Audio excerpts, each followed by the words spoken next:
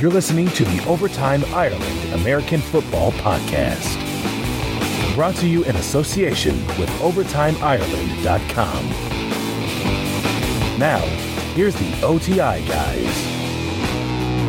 Hello and welcome back once again to the Overtime Ireland American Football Podcast. Myself, Colin Kelly here, bringing you the show yet again. Looking forward to this show. Going to be joined by former NFL wide receiver J.J. Birden. Played in and around the NFL for 9 seasons. Played with the Kansas City Chiefs among other teams, and played there in that time with the great Joe Montana. So some interesting conversation coming up with him in just a little moment. Once again, thanks for downloading the show, listening to it, whether you're streaming, downloading, whatever way you do choose to listen to the Overtime Ireland podcast. We're available on iTunes, Stitcher, TuneIn Radio, all the good ways to listen to a podcast where podcasts can be found. And of course, as always, please do give us a rate and a comment on iTunes, Stitcher, and if it is your first time listening to the show, hopefully you'll hit that subscribe button, stick with us for the future episodes. As we start the show, I've up my Twitter feed here, and I'm just seeing the news coming through that Rory McIlroy has tore ankle ligaments after a kickabout with friends this weekend, and that's not good news for the golfer. Reminds me of a few years back, I think it was Terrell Suggs playing a bit of pickup basketball with some of his friends and tore his Achilles. I'm pretty sure it was Terrell Suggs that happened to. And Rory McIlroy now, some of you I'm sure are golf fans as well, he is doubtful for the British Open, so wishing him a speedy recovery, I guess, and we'll have other injury news coming up on the show later on involving NFL players. So we're going to get to that there in just a little bit, but first we're going to get straight into this guest interview with J.J. Birden, and hopefully you'll all enjoy this now. It's the OTI Red Zone. The OTI Red Zone, presented by OvertimeIreland.com. Delighted to be joined once again back on the show by former NFL wide receiver J.J. Birden. J.J., a 9-year veteran around the league, played with the Kansas City Chiefs, the Dallas Cowboys, the Cleveland Browns and the Atlanta Falcons. And we've had you on the show a few times, J.J., but we're delighted to have you back on. Hope things are going well with you. Things are going great, and I appreciate the invite. It's always good to chat with you and kind of update everybody on things, but things are really good. A lot of exciting things happening right now for me. Obviously, you mentioned exciting things. We're going to talk a little bit about your book. A lot of people will know after this conversation that you're a very you like to try and inspire people, try and get people to reach their goals. And I want to start off by when I put out about people sending in questions to ask you questions, you said, well, with being 5'10" and 157 pounds playing in the NFL, there's going to be a lot of stories to tell. So, if you can make it to the NFL at that kind of size and weight, and then there's guys comparable around the league. The guys I was looking at was like the likes of Randall Cobb, the likes of Antonio Brown. But when you look at those guys, they are 5'10", but they are also about 30 pounds heavier. So, how did you find it making your way in the NFL? People look at those guys and say they're kind of on the small side. Yeah, I know. I always chuckle at that, too, because, those guys are about my height, but they're about, like you said, 30 pounds heavier. But I don't know. I guess for me, it was more a matter of I always knew I had the ability. I always knew I had the athletic ability, the speed, the quickness, the jumping, the eye-hand coordination. And then inside, I always knew I had the toughness, the mental toughness. The only challenge was people would look at me on the outside and just automatically lump me in a category that they felt I was not I did not have the ability to make it to the highest level in the NFL. So I always used that as motivation. I took that negative energy and I turned it into positive energy, and it allowed me to get to the level that I felt that I could make, which ultimately was the top NFL. And you mentioned there the things, you obviously had really, really elite level kind of speed, but you mentioned through the different characteristics, and you said you had the mental toughness. A lot of people look at the players on the field and, they talk about how athletically gifted they are and how good their hands might be for catching the ball and that, but at the end of the day, the thing that a lot of stuff in the NFL comes down to is that mental toughness, that you're not afraid to get hit, you're not afraid to give a hit, and a lot of people overlook that just from their watching from the sidelines. It's not until you're down pitch side or when you're playing that you realise how tough it is for these guys. And you can have all the ability in the world, but if you're let's say if somebody's a little bit of, maybe have a bit of cowardice in them, they're not going to be able to make it to that level. Yeah, that's true. I mean, it's when you get to the NFL, I mean, everybody's big, fast, athletic, and so forth.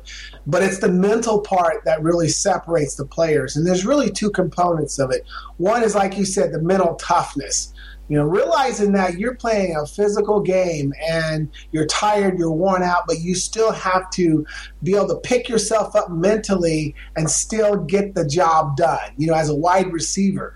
I'm a little guy, and typically little guys don't like going over the middle to make the catch, but that wasn't the case for me. Is that if I want to play in the game, I have to do that. So I went out there and I did it every single time. And but then the other part is more of the intellectual side of the NFL. When you talk about from a mental standpoint, because we had to know so much information. And not only that, you had to have the ability to process the information at the drop of a dime, in very critical situations or last second. And that's where I would see guys not make it because they couldn't whether remember the plays, know the adjustments, and that's where I shine because I was a student of the game. I spent a lot of time in my preparation so that when it was game time, I never wanted to be the fact that I did not know the play, the route, as to why I wasn't successful. So I was always ahead of the game from a preparation standpoint. Yeah, and that's very valuable too. When you look at somebody who looks to have so much talent, a guy playing for the Minnesota Vikings at the moment, Cordarrelle Patterson, came out in his rookie year and it looked like, he was getting screen passes or he was taking kick returns back for touchdowns. When it was just get the ball and run, he's great, but then, as you said, adjusting to the routes, knowing the route tree, knowing the play call, getting it all down on the field. And, he seemed to struggle in his second year. It'll be interesting to see how he develops this year further. But then a guy who missed the first 4 weeks of the season last year, and everyone's talking about him now, Odell Beckham Jr., he came in and it was like he just got everything straight away. So you can see basically both sides of the coin there. If you do get it, you're off to a flyer. And if you don't get it, it's a real tough thing. But when you look at a player like Cordarrelle Patterson, do you think that is basically down to him maybe not being able to judge things from film perspective, from reading the plays that way? Well, what's interesting is, I could not give you the honest answer unless I was in the film sessions. Yeah. I'll tell you what, you learn so much about a player when you're on the same team with them because you're in all the film sessions, so you know how they're doing in practice and what their flaws are, what their strengths are. And so I would be curious to know, how much preparation he put in, how much did he study his plays, and did he know all the signals, did he know all the adjustments? But like you said, technically for a receiver, it's rare when you see, young receivers like Odell Beckham just come in and just light it up. But that year 2, year 3 should be kind of a pivotal point in their career because they should be comfortable with the system. Yeah. They should be comfortable with playing in the NFL because remember, now you're playing against some of the best athletes in the world. So skill and technique plays a key role. With him as well, Odell Beckham, he's there's a lot of second and third year wide receivers out there at the minute that he's almost, people have said basically you haven't done it in your rookie season and you're done, because he's come in and he's done it. People are expecting so much of guys coming in this year like Cooper and White, expecting them to do big things, but it doesn't usually happen that way with rookies. And as you mentioned, second and third year it usually switches on. We've seen Keenan Allen as well for the Chargers have a tough second year, but a lot of times it takes those couple of years to develop. I'm sure you've seen that in your career. As you move forward, you got more understanding. So is there any players, maybe second and third year players at the minute, that you think that people might be writing off that might have a big year this year in 2015? Let's see. I would say, third and second years. What year is Antonio Brown? He's not. No, I think he's maybe fourth or fifth at this stage. Oh, he's fourth. Okay.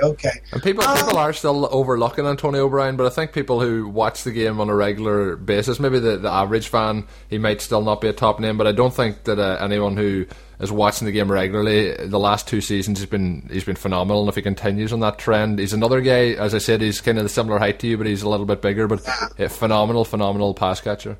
Yeah. You know what's interesting though here is like guys like Antonio and Odell Beckham and all that.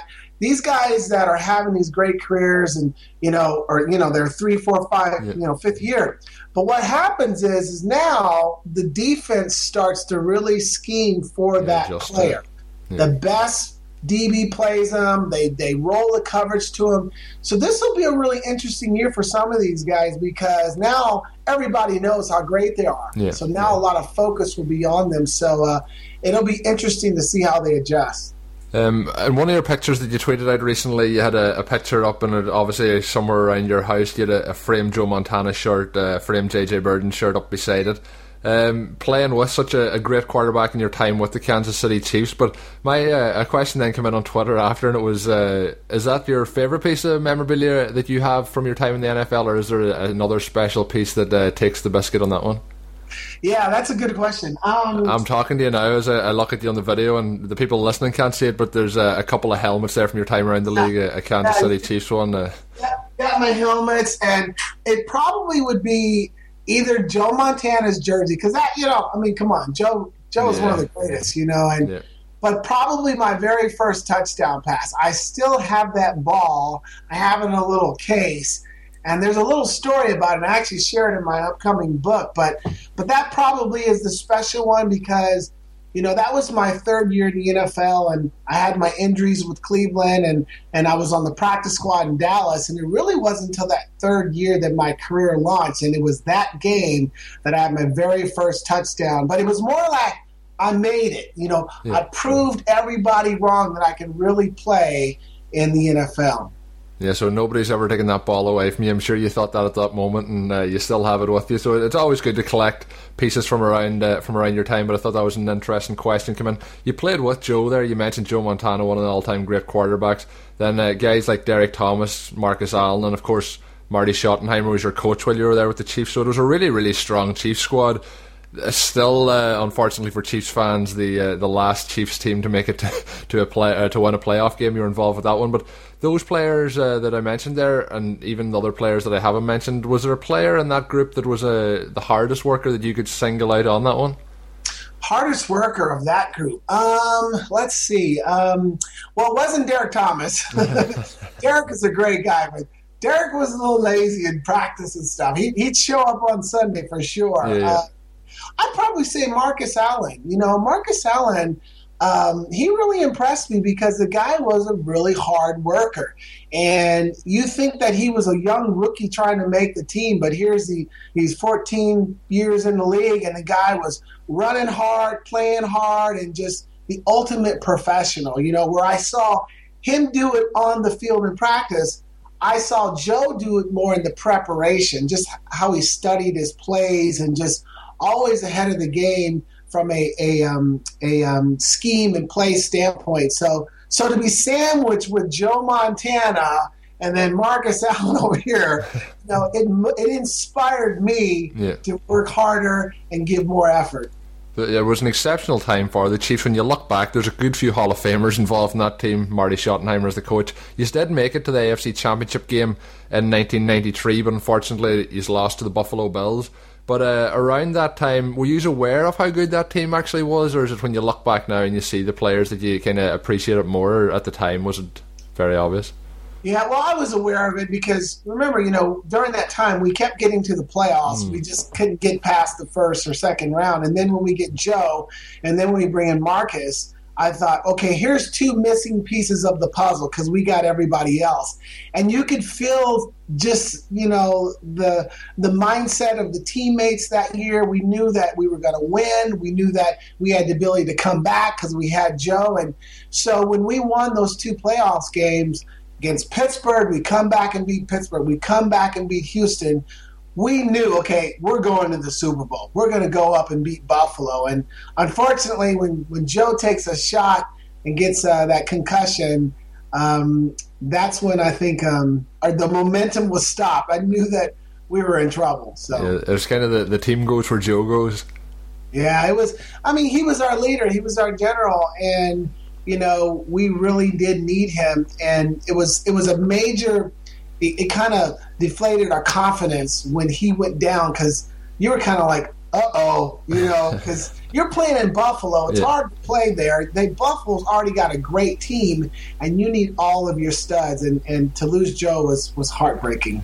And then I mentioned, obviously, 1994, the last time the Chiefs won a playoff game, and you were involved with that. But is there any particular reason that you think since the Chiefs haven't been able to do it? They almost won against the Colts a couple of years back in Indianapolis, but a miraculous recovery by Andrew Luck and the team that time, took it away from them again. But they are on the right path, it looks, at the moment. But what has been missing, do you think, in those 20 years? I don't know. Just from what I've observed, I just think sometimes the Chiefs are just happy to get the lead. They get the lead and they kind of sit on the lead. And instead of having that killer instinct and really going for the jugular, they tend not to do that and play a little conservative. And then it just allows your opponent to come back. And so, but I'm expecting this third year with Andy Reid and his coaching staff and their schemes and their plays and all that this should be a year. This should be a big year for the team because now everybody has bought into the system. Everybody should be comfortable, and they're filling in some of the different positions that they need. So they better win a playoff game this year. Well, let's hope they can make a run in the division anyway and see how they go from there. But I mentioned the 93 and 94 season. Have you any particular fond obviously there's very fond memories, but have you any in particular that you want to give us one quick J.J. Birden story from that time? Let's see. It probably be let's see, when we played we were playing Pittsburgh. We were playing Pittsburgh, and here we are in the playoffs. It's like 1 minute left in the game. We've driven down the field, and it's fourth and goal. And we're all sitting there in the huddle, and we're all nervous. We're just like, all nervous because this is it. This is our season. And Joe starts cracking jokes in the huddle. And here's the thing. I don't remember what he said, but I was just sitting there like, is he really telling us jokes at this really crucial time in the game? And Willie Davis and I are kind of looking at each other. But I was like, that's just Joe. He's just trying to let us know everything's going to be okay. And sure enough, he threw the pass to Tim Barnett and we won the game. So touchdown pass. Just trying to get everyone to, maybe take their mind off the nervous situation that you were in. And, you mentioned he was your leader, and there's what leaders do. They help inspire the team. And obviously we'll be talking, we may as well go into it now. We'll talk about your book now. We're on about inspiring people, JJ. You've out your new book, and 8 surefire ways to take advantage. It's always obviously about trying to help people with their goals, with motivation and so on. But rather me give a not proper preview of it, why don't you go ahead and you preview it in your own best words?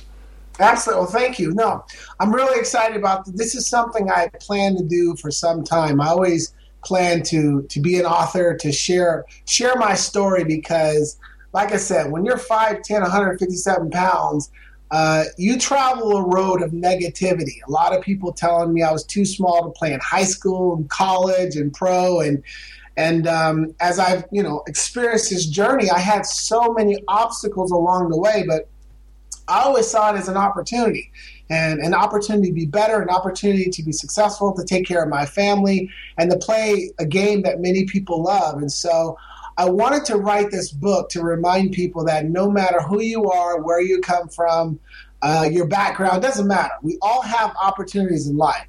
The question is, do we seize them? And then 2, do we take advantage of them? And so in my book, I share 8 principles that I've utilized throughout my life that has helped me become successful.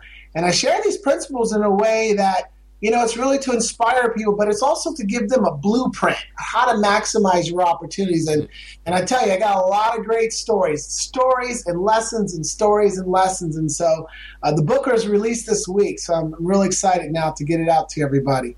Yeah, and of course, may as well do the plug when we're talking about the book, jjbirden.com. JJ is your site, and that's the best place to go to get all the information on how to order it, how to buy it, and JJ's even doing signed copies of it as well. So I would highly recommend anyone go and check it out. JJ, it's retailing at $24.99, and obviously there's free shipping in the US, but it's going to be a little bit different if people are over here in Europe trying to get the order in, but I'm sure that'll all be sorted out as well. So that's on jjbirden.com. But to look to or actually, before we go to the current moment, there was one other question I meant to ask when we were talking about being inspirational.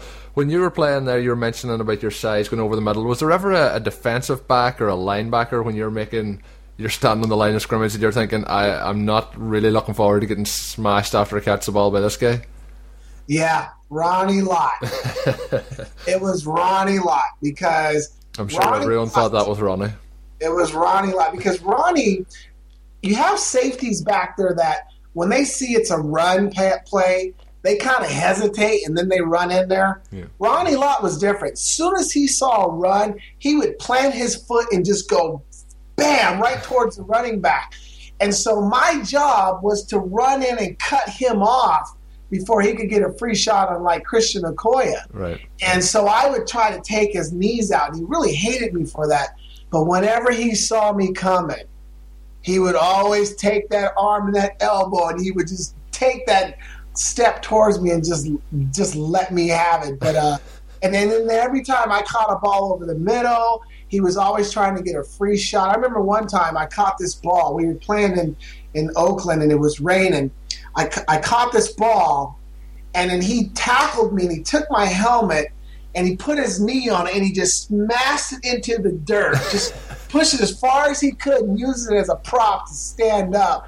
And he just goes, JJ, leave my knees alone. So the next play, I went and tried to cut him again, and he just said, oh, forget it. You just won't stop, So, but yeah, he was definitely the one. I always had to keep my head on a swivel, because if he'd get a shot on you, he was going to take it. Yeah, he was a great guy off the field, though.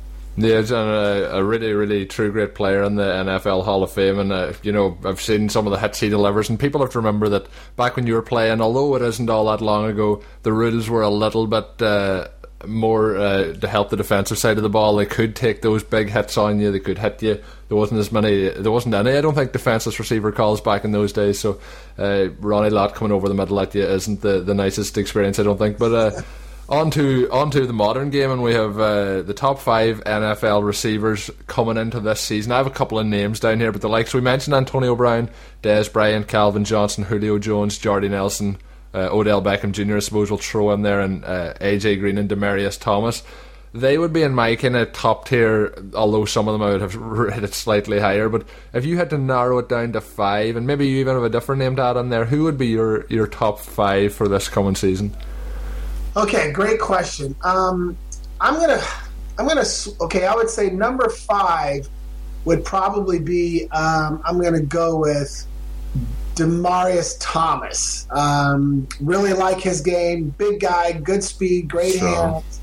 And then I'm going to go with, I'm going to cautiously go with Odell Beckham, because I think this year the real deal. They're into him, so I'm going to give him number 4. Then I would go Dez Bryant. I mean, the guy just makes plays, and he finds a way to get in the end zone. But the last 2, I'm going to switch it up. I'm going to go with Antonio on number 2, and I'm going to go with Calvin Johnson at number 1, because I have just never seen a big receiver like that can move and that's as athletic as he is. And if he's healthy, I mean, the guy's unstoppable, So we'll go with Calvin Johnson as my number 1 receiver. Yeah, he was injured last season for quite a while, and that's obviously going to hurt him. But there was a few games still, even last season when he was healthy, that he really, really dominated. And I still think, as you mentioned, number 1. A lot of people, because of last season, are kind of putting him down the rankings a little bit. But I think if he's healthy, if you were taking it just for one game, you wanted a wide receiver, I don't think you could go anywhere better than Calvin Johnson. But you mentioned there as well Odell Beckham Jr. and Do you believe he is that good? Do you think this is something special that for the next 5-10 years we're going to see him dominate the NFL, or do you think it could be just one of those things, he came in, people weren't expecting him to be as good, and he dominated? Well, that's a great question, and you're asking a wide receiver, and I know what it's like, and I know the pressure he's going to have this year, and so this is really kind of that pivotal year to see if he really is an upper echelon wide receiver. Because when you're being covered by maybe not the number 1 DB, or when they don't roll as much coverage to you and you're just kind of surprising everyone, you can have the kind of stats. But this year's going to be interesting. He has the potential, as long as he's staying hungry, as long as he's training and not getting complacent. I mean, the guy could have a phenomenal career, but we'll see how he does this year, though. And you put them both in your top 5. Demaryius Thomas and Dez Bryant both have been franchise tagged by the team. They haven't signed the tags yet, but can you see any way that these teams don't lock them down? And as a wide receiver, what would you be saying to the teams from a wide receiver's point of view? You'd be saying, get that money. Oh yeah, you can't even play around. When you have guys like that, you've got to lock them in because one, not only does it do a lot for the confidence of your quarterback, but it's a proven major weapon in your offensive arsenal. So, I'm sure that they're going to work things out. So. From the perspective of the Dallas Cowboys, obviously I think Tony Romo's going to be there for another 3-4 years, depending on how long his back will hold up for him. But with the Broncos and Demaryius Thomas, do you think Demaryius might be the one that's thinking maybe Peyton's done after this season? Maybe I'll just see what free agency offers me. Yeah, I think he's probably wondering how long Peyton's going to play. Because if Peyton's not there, I know they've Brock Osweiler waiting in the wings, but there's going to be a big drop off no matter who you go to with if Peyton Manning is done. Yeah, absolutely. And when you get that opportunity to maximize your contract, because your career is, there's certain points in your career when you have the chance to get those big contracts, and obviously he's already done well, but I wouldn't be surprised if he bounced to another team if Peyton doesn't play next year. Yeah, and for all the listeners that haven't already followed JJ on Twitter, it's at JJ Burden. It's BIRDEN. His website as well, I mentioned there, is jjburden.com. The book is out. I do urge you to go and buy it. I think you'll definitely find some inspirational stories in it. And every time we have him on the show, very upbeat, always in good form. JJ is always good to talk to you and get your opinions on things. So I wish you every success with the book. And as always, many thanks for coming on the show. Hopefully we can do it again, maybe even before the season kicks off. And thanks again for coming on the show. Yeah, thank you for having me. I always enjoy visiting with you and talking football, and I'd be happy to come back. And thank you, too, for just, sharing a little bit about my book. I'm really proud of it, and I know there's so many people out there that need that type of inspiration. And I wrote it myself, and that's what I'm proud of. I didn't hire a ghostwriter. I wrote it. I mean, obviously I had a mentor and an editor, but I really liked the way it turned out, and I think it'll be received well. So always good to connect with you. You're listening to the Overtime Ireland podcast. Please follow us on Twitter at Overtime Ireland. So that was JJ Burden. A lot of fun talking with him again. I really enjoyed that story about Ronnie Lott being the toughest defensive back that he had to face in the story with Ronnie.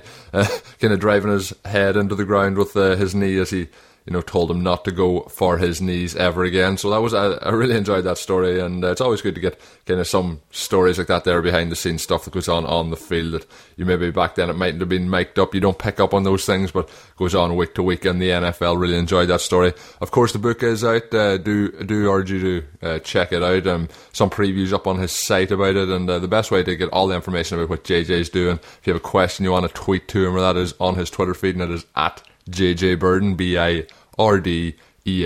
So with the interview segment wrapped up there, I really did enjoy that one.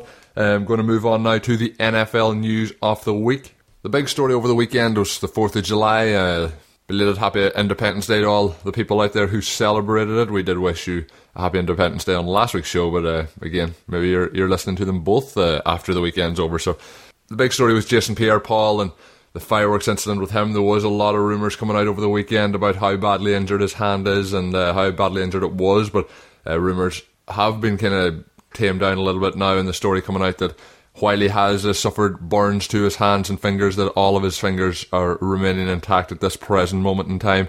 Obviously he has been franchise tagged by the New York Giants. His franchise tender is $14.8 million, and situation like this here, people are talking about, there was a rumour during the week as well about down in Tennessee with Marcus Mariota not having signed his contract yet after getting drafted by them, and there was a rumour that it was about that they didn't want him to do surfing or any off-field related activities. That rumour was kind of quashed by ProFootballTalk.com, but still this here's kind of another area where people off the field, a lot of people will say, well, they're only having some fun with fireworks, but a lot of people do get injured, unfortunately, with fireworks around this time when there's celebrations going on, like the 4th of July. And Jason Pierre-Paul is, at the moment, it looks like he has been very lucky as to not lose any fingers, but with the way the situation is, severe burns, you could have some muscle or tendon damage in those fingers, joints, and with him, being a defensive end, having to use his hands so predominantly playing the game, it could be, although it seems to be at the moment not career-threatening. We'll see how it affects him going into this season, going into training camp, and of course, the Giants could possibly withdraw that their offer of a franchise tender, but it seems to be that at the moment it's going to hold firm. They can do it, and it would instantly create $14.8 million in cap space, but it would also make Jason Pierre-Paul an unrestricted free agent. So we'll see what happens, but they've less than a week now to wrap this all up with the franchise tag deadline coming up. So it's going to be a very, very interesting situation to keep a close eye on it. But again, just wishing Jason Pierre-Paul all the best in this year. Hopefully it's not as serious as it did first appear. It seems to be that the fingers and all are still intact, and hopefully he can make a full recovery from this one. I'm sure Giants fans, and I'm sure fans around the entire NFL will be hoping for a full recovery, as you don't want to see any players' careers cut short through career-ending injuries or different injuries of the sort.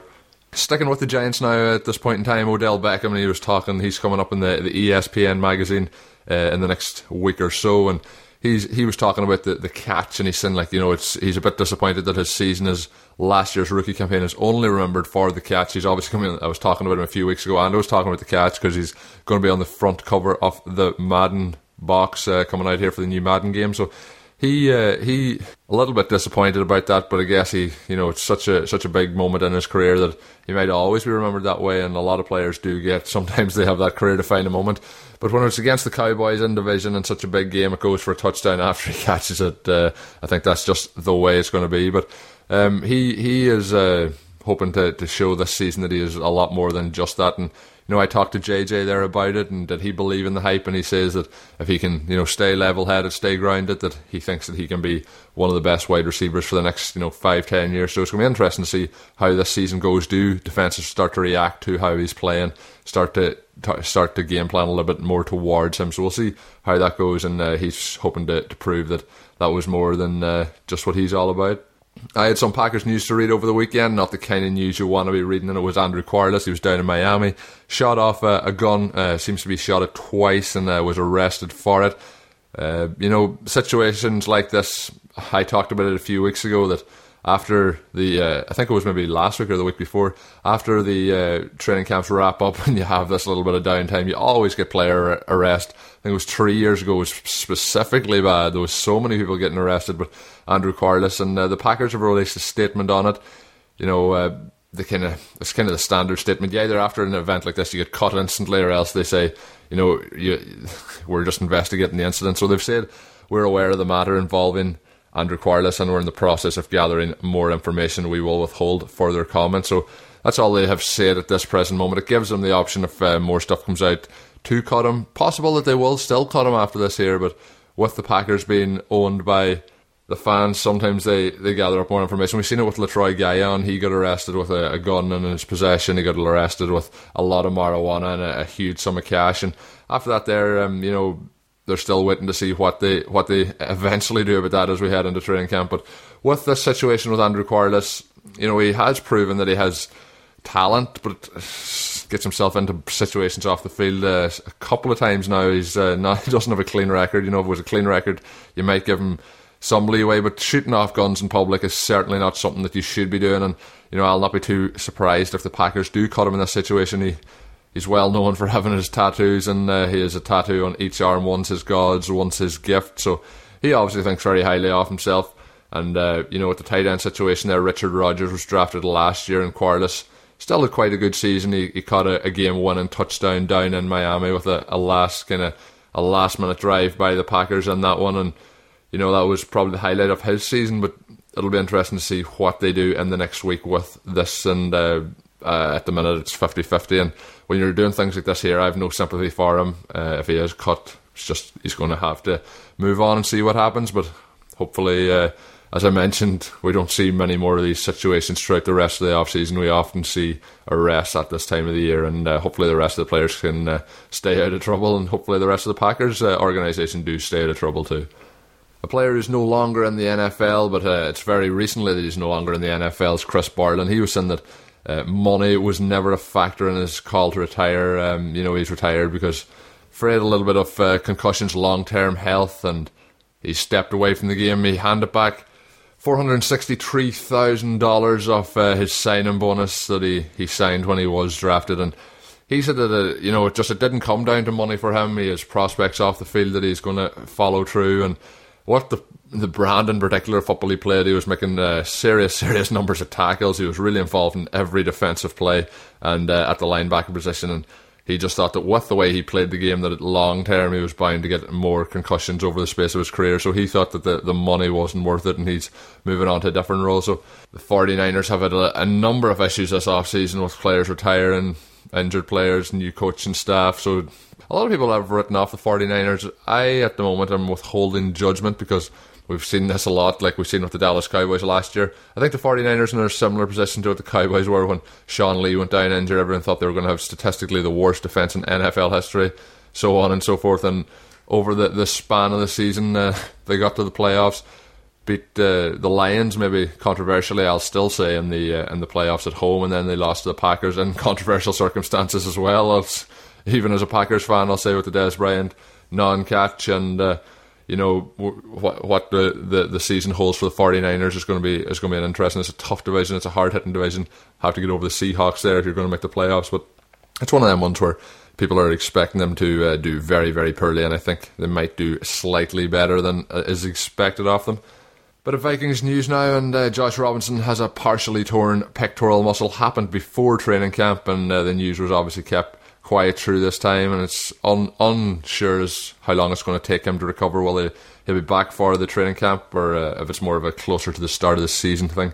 You know, they have a couple of issues. They have a couple of very, very strong cornerbacks, but then, you know, guys like Terrence Newman, who is 36, and they have a rookie, Trey Waynes, could be called into action a lot quicker than expected. They also have Captain Munnerlyn and Xavier Rhodes. I do like Xavier Rhodes as a player since he came into the league, but you know, if you're having some of your players out at this stage and maybe struggling to make the start of the season, it can be a tough situation for depth there in the Minnesota Vikings with Adrian Peterson back in the fold. They're hoping for a big push this season. You know, they got to the playoffs 2 years ago with Peterson, hoping to get a wee run here and see if they can challenge the Packers at the top of that NFC North, and I think they are the second strongest roster in that division at the moment.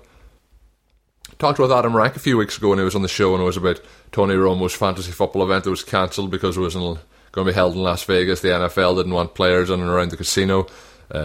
Seemed like a bit of a lame excuse at the time. I didn't really buy it, but Romo says he's moving the event to Los Angeles next year, so it'll be interesting to see if the NFL come up and have any other excuse next season for this event. But pretty cool event. Should have went ahead in Las Vegas last year, but it's going to be in Los Angeles next year, so we'll see what news comes out, whether the NFL have any statement to make or whether they change their mind and change the rules yet again. So over the last few weeks we didn't have a lot of news to talk through, but we had a good wee little chunk of news there, mainly the Jason Pierre-Paul stuff, and then with Andrew Quarless and other bits and pieces just been thrown in there to add in some more stuff. But with Jeff Reinbold on the show last week, coaching in the CFL with the Hamilton Tiger Cats, he talked about it, and him and their special teams had a huge part to play in their victory last week, a very comprehensive victory on the road. So they're 1-1 now for the season, the Tiger Cats, the OTI's adopted team of the Canadian Football League, and they have a bye week now. It'll be interesting to see what happens after the bye week, but Jeff seems confident about the team's prospects for the season, and they've had 2 good years there in the last 2 years making the playoffs, so we'll see what happens going forward for them, but a good win on the road for the Tiger Cats. We did put out a number of tweets last week, Friday I think it was, for fantasy football leagues. We obviously have our redraft leagues from the last couple of years. We do them every year. Last year I think we had 6 leagues, and we're going to be adding a couple of more this year depending on the numbers. And if you were involved in them last year, of course, the notification would have been sent out and you can join up to that league again. And if you weren't involved last year, do hit us up at Overtime Ireland on Twitter and say that you're interested. We'll get you involved this season in one of our redraft leagues. We also have a new team in another Dynasty League, and this time it's not been run by Overtime Ireland but been run by a group of footballers in the Irish American Football League. So I joined up with that there for Overtime Ireland, and we were short. We had 1 or 2 dropouts, and thankfully the good listeners of Overtime Ireland jumped in, and one of those, Neil Dutton, part of the UK End Zone team over there, a good friend of ours on Twitter, always chatting with Neil. You'll probably, if you listen to the DDFP, you'll hear that he also likes stale bread, but he's involved in the league now, so looking forward to getting the draft and starting for that there, and looking forward to hopefully having a successful year this year in fantasy football, winning a few leagues, and looking forward to those Dynasty leagues as I mentioned.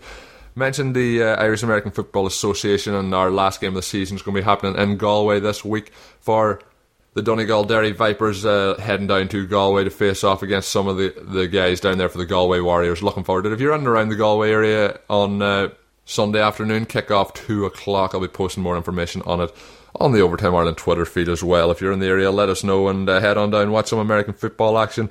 A lot of games going on. A lot of the teams in the top divisions of the IAFA is heading towards the Shamrock Bowl. It's the bowl season, and we'll be seeing who'll be heading down to Dublin to play for the biggest prize in the game.